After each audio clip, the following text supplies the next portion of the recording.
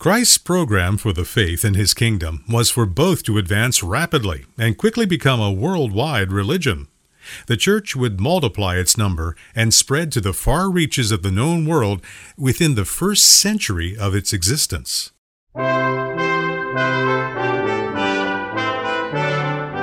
Welcome to the Bible Study Hour, a radio and internet broadcast with Dr. James Boice, preparing you to think and act biblically.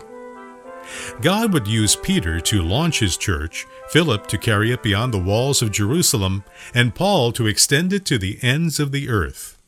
What would be the secret of its success? Listen now as Dr. Boice reveals the nature of the kingdom and the reason it has flourished against all odds. We began a study of the book of Acts, and we looked in a general way at the first 11 verses. I want to return to several verses of that section this evening, that portion that comes in the middle that we call the Great Commission, Acts version of that, and study it in more detail. And that's because these verses are so very important, because they're critical for an understanding of the book of Acts, and also because they're critical for understanding the mission of the Church of Jesus Christ generally. In the first 7 chapters, we have the portion of the book that corresponds to the preaching of the gospel in Jerusalem. And during those days, Peter is the chief articulator of the faith. Beginning with chapter 8 through chapter 12, you have the middle portion of this transition period where the gospel expands under persecution beyond Jerusalem into Judea and to Samaria, and there you have a new cast of characters introduced. Philip figures quite prominently in that section, then Peter occurs again. And then, beginning with chapter 13 and continuing to the very end, you have what is clearly the expansion of the preaching of the gospel throughout the entire Roman world. And in that section, as we well know, the Apostle Paul is prominent.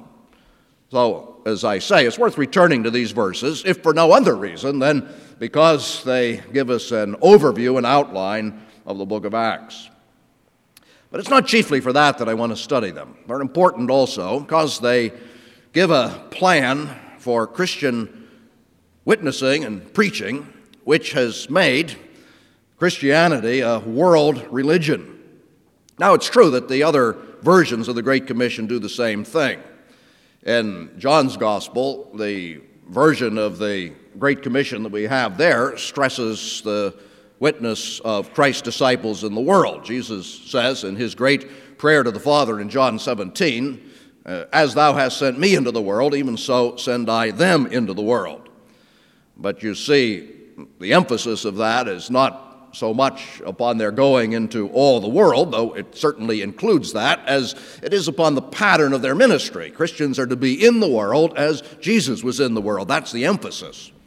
Or again, if you go back to Matthew's Gospel in the best-known version of the Great Commission, there you have reference to making disciples among all the nations. That embraces the same idea. And yet the emphasis in that section is not upon that, but rather upon the authority of Jesus Christ, on the basis of which we receive that commission. So Jesus begins it by saying, "All authority in heaven and earth is committed unto me." Then he tells them what they should do, and then he says, as he wraps it up, "And remember, I am with you always, even unto the end of the age." So his authority and empowering is the central idea, and it embraces everything else. Now, when we turn, as we do tonight, to these 7th and 8th verses of Acts 1, we find that the emphasis here is clearly upon the world mission. Jesus says that they're to receive power from the Holy Spirit, and when that happens, they're to be his witnesses, and that witness is to take place in all the world. Indeed, it's to begin at Jerusalem, and then it's to expand outward like ripples on a pond, embracing Judea and Samaria, which lay next at hand, and then overflowing beyond those known communities, even to the furthest reaches of the Roman Empire. Now, this version of the Great Commission occurs, as we well know, in a context. It occurs in a story And the story involves a misconception of Christ's plan by the disciples. I want to talk about the commission itself, but we'll understand it better if we look at the misunderstanding the disciples had. Jesus had just told them that the time was coming when they'd be baptized with the Holy Spirit, and the disciples, whose minds were not on spiritual things, who were still thinking about an earthly kingdom, asked the Lord, apparently just before his ascension, "Lord, are you at this time going to restore the kingdom to Israel?" Now, we know what's involved. They had in mind, because they were an occupied country chiefly, that when God would send his Messiah, and they believed that Jesus was that Messiah, that the Messiah would drive out the occupying power. The Romans were the power, so the Messiah would drive them out, and he'd set up a throne of David once again. Now, Jesus had taught them differently, of course. He taught them that they were always misunderstanding what the kingdom was all about. Why, he said, the kingdom is in the midst of you. I'm the kingdom, or I'm recognized the kingdom has come, but they didn't get that. They were thinking of this different kind of kingdom, and here at the very end, you see, even after all of the teaching, after the death, after the resurrection, after the 40 days in which he had certainly instructed them about the gospel and showed how all of the Old Testament led up to what he had done there in the days of his flesh in Jerusalem, they still had this question. "Lord, now that's all very nice," they were saying, "and we don't understand it all, but if you say those are the things you had to do, well, that's all right, we accept that. But what we really want to know is this, is it now the time when you're going to establish this kingdom that we have hoped for all these years?" Notice that when Jesus replied to them, he didn't say, as we might have expected him to reply, "Really now, have we come to this point, you still don't understand this matter of the kingdom? Don't you understand that there's not going to be an earthly kingdom?" We might have expected him to say that, but in point of fact, he didn't. I think this is a crucial verse for understanding prophecy. People will disagree with me in some cases, but I notice that what he said was not, "There will never be an earthly kingdom." He simply said that that is in the future, in an indefinite future, in a time not known to them, though certainly known to God. But, he said, in the meantime, there's another task for you. That's the equivalent, it seems, in my judgment, of saying that God will at one time in the future establish an earthly kingdom for Israel. I think there are prophecies that indicate that, and I think it has its own significance. But what he said was, whether or not that comes, and whenever that may come, your task now is to establish something quite different. You're to go out into the world and preach the kingdom, and it's not the kind of kingdom you're thinking about. It's the kingdom I came to establish by my death and resurrection. Now notice what Jesus Christ teaches about the kingdom. First, he teaches that it's to be a spiritual kingdom. When Jesus spoke of the spiritual nature of the kingdom, get this, understand this, he didn't just use the word spiritual, though he could have. He could have said, it's a spiritual kingdom I have in mind, but he actually said it's a kingdom that is going to be established through the power of the Holy Spirit. And who is the Holy Spirit? The Holy Spirit is the third person of the Godhead. The Holy Spirit is divine. In other words, he was saying, this is going to be God's kingdom. Whenever you use the word spiritual, you see, you have to think along those lines. We sometimes take that word spiritual and we don't even understand what it means. We think, well, it refers to somebody who's not in touch with life, somebody who's unrealistic, who's living in the clouds, who might very well retreat to a monastery. Those are the spiritual people. Listen, that which is spiritual is what the Holy Spirit does. And what the Holy Spirit does is all important. The reason it's important is that it lasts. So when Jesus said, you see, we're going to have a kingdom, but the kingdom is going to be one established by the Holy Spirit, he was teaching a very, very important thing. And then secondly, I want you to see that he was talking about a powerful kingdom. The word he uses is significant. It's translated power. And in some versions of this text, as well as in Matthew, where an identical combination of words occurs, you sometimes find the word power twice.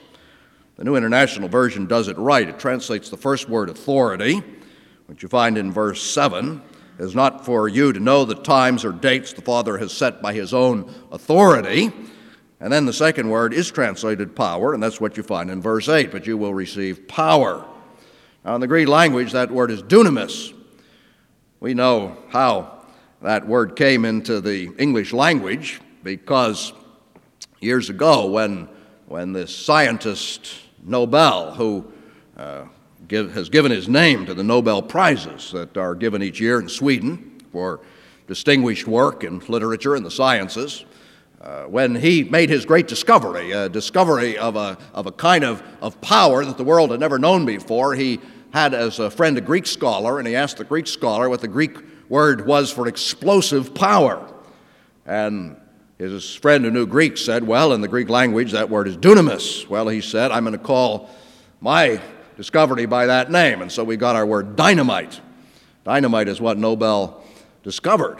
We've taken the same word and applied it to a machine that is able to produce electricity, electrical power. We call it a dynamo, and so on. And the word is passed into our language, but that's the word that occurs here. It refers not to the kind of power one has by an intrinsic or a delegated authority, though that's a very important kind of power, but it refers here in this text to what we would have to call explosive power. It's a kind of power, if I can use that language, that changes things. Now let me say, and say it clearly, that is not political power. That's what the disciples wanted. They said, Lord, are you going to restore the kingdom? Are you going to set up a political machine? Now, if you're going to talk about power, that's power. We can understand that. Why, a political kingdom is a kingdom ruled by a king, and the king collects money, and the king uses his money to equip an army, and an army enforces his will. That's the kind of power we understand. And Jesus said, in effect, no, you see, what I'm talking about is power. And that power is power that flows from the very character and will of God. What is it that really changes the world? If I were speaking in secular terms to a secular audience, I could say, and say quite rightly, it's always the power of an idea.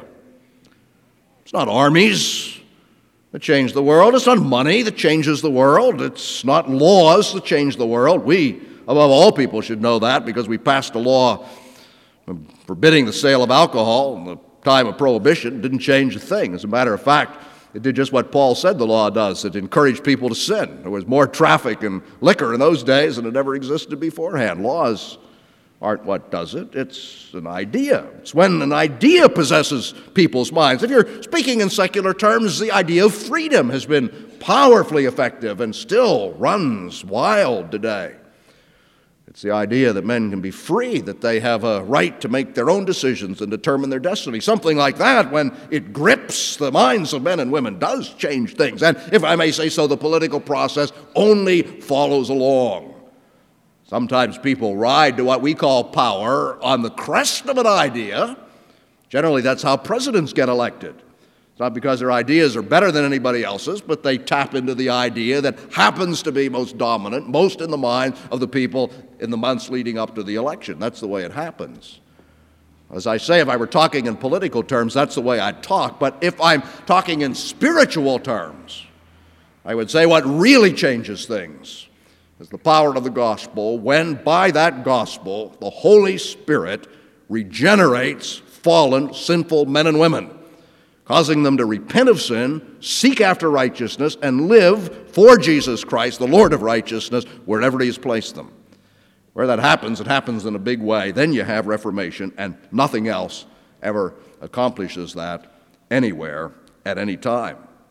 So that's the second thing. Our Lord talked about a spiritual kingdom, and lest we might say, as we sometimes do, oh, just a spiritual kingdom, He points out that it's a dynamic spiritual kingdom, one that is powerful with the very power of God. Now, there's the third thing. This kingdom is also a kingdom of truth. You recall that just a page or so earlier in our Bibles, this is recorded as having come out clearly at the trial of Jesus Christ. The trial of Christ before Pilate is recorded in John 18 and 19. And in the 18th chapter, Pilate is interrogating Jesus about his kingdom. The Jews had accused him of wanting to be a king would be construed as one who was trying to set himself up in opposition to Caesar. And Pilate began to ask him about that. Pilate said several times, "Are you a king?" And Jesus answered in a way he didn't understand, so he asked it again, "Are you a king?" And finally Jesus answered in words that Pilate understood. Jesus said, "You are right in saying I am a king. In fact, for this reason I was born, and for this I came into the world." And where you expect him to say, to be a king, and to raise up followers and an army and drive out Caesar, he actually says to testify to the truth. Everyone on the side of truth listens to me. So he said, I'm a king, but I'm a king of truth, and my kingdom is a kingdom of truth. And when Pilate heard that, he finally got what it was all about. "Oh, that," he said. And he dismissed it entirely. What is truth? He said, nobody understands what truth is. You're a philosopher who's out on a dream. But you see, that's what Jesus is still saying here. How do we know? We know because what he tells them to do is to be his witnesses. Money is a tool. And you can have all sorts of money and miss the thing entirely. The second thing we sometimes do, a second error, is to think that the way we advance the gospel is by law, which is also to say by force. Now, we have two forms of that. We have a social action form. This is the kind of thing that is mostly characteristic of the liberal churches, but many of the evangelical churches get into it as well. They say the way to advance the kingdom of God is to change the country's laws.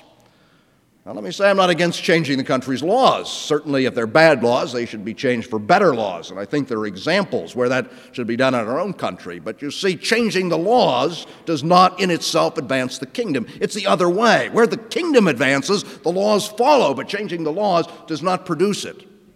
And you can understand why in a minute. What is law? Law is force. You get a state to change the laws, then the power of the state, the power of arms, which boils down in the final analysis to the power of the policeman with a gun, or the FBI, or the Federal Bureau of Investigation in all its various forms, it boils down to that the law is going to be enforced by that secular power of the state. And you know as well as I do that when you talk about changes within the heart and minds of people, spiritual changes, that is not something that can be accomplished by any force of arms. Let me say we have a particularly evangelical form of that, something seen, I think, in a very discouraging way in the Reformed churches. We think that we accomplish the same thing in our churches by law. That is, we exalt a rigid understanding, sometimes of the Old Testament particulars, and say, well, now, this is what we're going to force upon our people. And we have a phenomenon in our day, which I think is a dreadful one, of disciplining people within the context of the church for their failure to adhere to a particular interpretation of something in the Old Testament on the authority of no one greater than the particular leaders of that church. Don't anybody misunderstand me. I'm not against spiritual discipline. Another great error of the church is that we have failed in that. Where there's clear violation of the moral law of God, there must be discipline for the sake of the soul of the individual involved.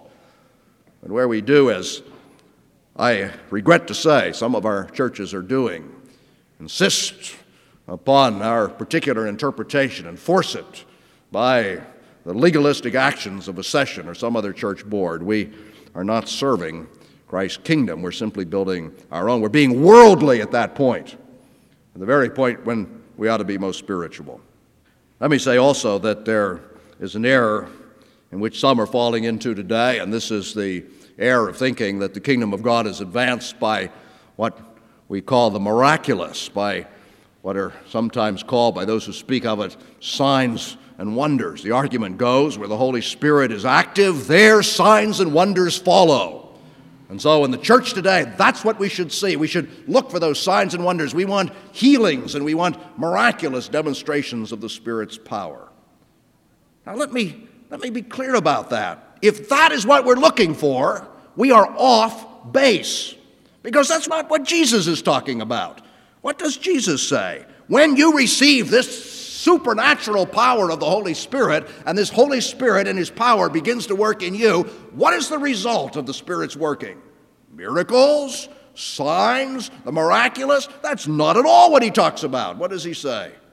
When the Holy Spirit is at work, you will be my witnesses. Some years ago, I studied all of the occurrences of the phrase filled with the Spirit in the book of Acts. There are about a dozen of them. And I looked at them, all the circumstances in which that occurred, and I examined those passages to see what was in common among the 12, because where the Holy Spirit works, something should follow. And if you're going to do that, it's an interesting study. I give you the answer in advance. The thing that ties all those passages together, and which is evidence of the presence and power of the Holy Spirit in His people, is that when those involved were Spirit-filled, they immediately set out to witness to Jesus Christ. And that is by words. They bore testimony to what He's done in their lives, and this is what the Lord used. You see, we're talking here of the power of God's Word as God's people testify to it to those who need to hear. You know what it says in the book of Revelation, Revelation 12, verse 11. It's speaking about the onslaughts of the devil. And it's saying of the saints, they overcame him, that is the devil, by the blood of the Lamb and by their testimony. So you want to be Spirit-filled? You want to experience the power of the Holy Spirit in this age? Testify to Jesus Christ. You say, but I stammer. Doesn't matter. Holy Spirit doesn't stammer. You say, but I make mistakes. That's all right. Holy Spirit will make them forget the errors you make. You say, but I don't know my Bible well enough. Well, work at it. But in the meantime, testify to the portions of it you know. The last point of this study of the Great Commission is the easiest one because it goes back to what I said at the beginning. Not only is this a spiritual kingdom, a powerful kingdom, and a kingdom of truth, it's also a universal or worldwide kingdom. To all the nations, so it involves all people and races, and it's to advance into all the regions of the world. Our obedience to the Great Commission starts here, and in many cases it starts tonight, as you have an opportunity in simple terms to tell others what Jesus did and what the gospel is and what it means for them. Don't think that's unimportant. That is the most important thing in the world. And now, our Father, we ask you to bless this text to us by our understanding first, but above all, as it seizes upon our hearts and minds and actually motivates us and carries us out to tell of what we know. And our Father, we pray that you bless that, but even as we pray, we know you will, because you have said that that's your plan, that people just like us might bear that gospel wherever you send us, and that by that means you establish that greatest of all kingdoms, the kingdom of God, even in the midst of the secular kingdoms of this world. Amen and amen.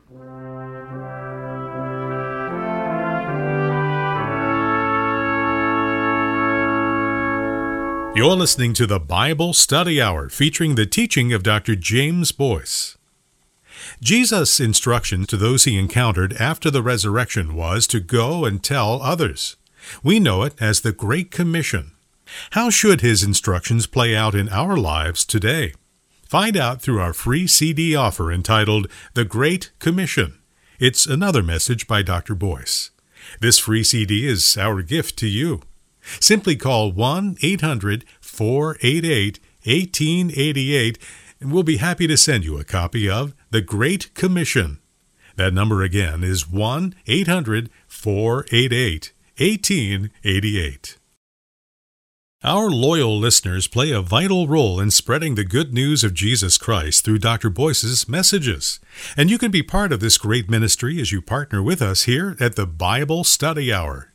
Visit our website at thebiblestudyhour.org. If you prefer, you may call us directly at 1-800-488-1888. And finally, our postal address is 600 Eden Road, Lancaster, Pennsylvania, 17601. We want to thank you for your prayerful and financial support. Dr. Boice's in-depth Bible teaching would often continue far beyond the 26-minute length of our broadcast. Full-length messages from the Bible Study Hour are available on the app and at Reformed Resources, our online store. Connect to both from thebiblestudyhour.org. I'm Mark Daniels, and I'm glad you listened in. The very name of the book of Acts seems to speak of action, and the reader would expect to encounter that action as the story begins. But Jesus, as he left his disciples, instructed them to wait. Join Dr. James Boice as he explores the reason for Jesus' command and why waiting is often the greatest form of obedience, yielding the greatest increase. That's next time on the Bible Study Hour, preparing you to think and act biblically.